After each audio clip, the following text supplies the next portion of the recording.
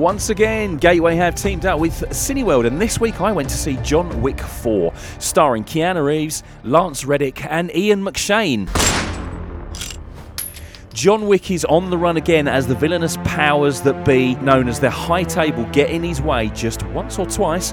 The main villain is the Marquis de Gramont, played by Bill Skarsgård, a leader of the High Table who keeps raising the bounty on Wick's head. Yes, Ian, and the Marquis... Sorry, I didn't want to correct you there, Oh, no, it's why I said Marquis, didn't I? Oh. It is pronounced Marquis in English, but it's a French word. I was just looking at the spelling and I just took it literally. So the Marquis, he seemed like a very menacing villain himself, but he did have that sort of...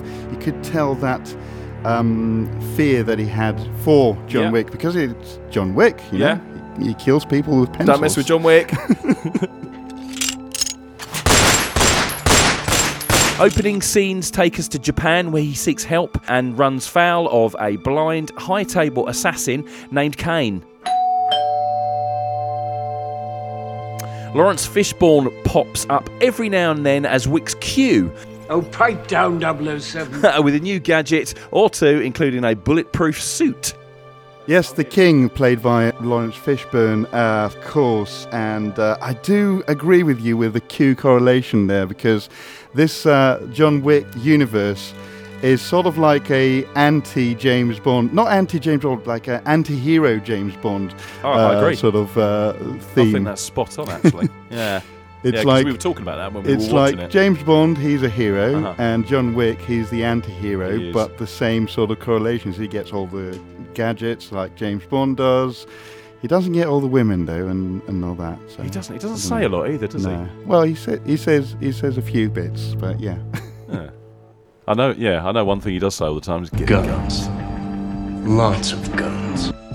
It's 169 minutes, but feels refreshingly focused. Here's John Wick, here are the bad guys, go! And they do. The choreography on the fight scenes, of which there are a lot, are pretty artistic, and there is an overhead shot that looks like it was done in one take. It's something I've never seen before. It's absolutely fantastic. There's tension, drama, comedy, and some laugh-out-loud bits as well. For me, this is the best John Wick by far. Yes, I do agree that this one was probably the best of the four movies, and also wraps everything up really nicely. And also commenting on the laugh out loud things, in every John Wick movie there is a character that says what the audience is thinking. Yes, that's absolutely right. It's very Bond-esque. It harks back to those kind of movies with proper action. The car chases, bikes, a crazy fight scene in the street on the Arc de Triomphe roundabout. I literally have never seen a John Wick film until last week.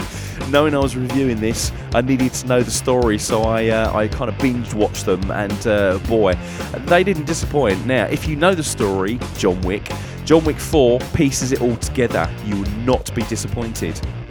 The movie is a very easy 10 out of 10. Hands down, if I could give it more I would. It is the best so far. So if you haven't seen the latest in the John Wick saga, you just have to. Get yourselves down to Cineworld Festival Leisure Basden and be ready for action.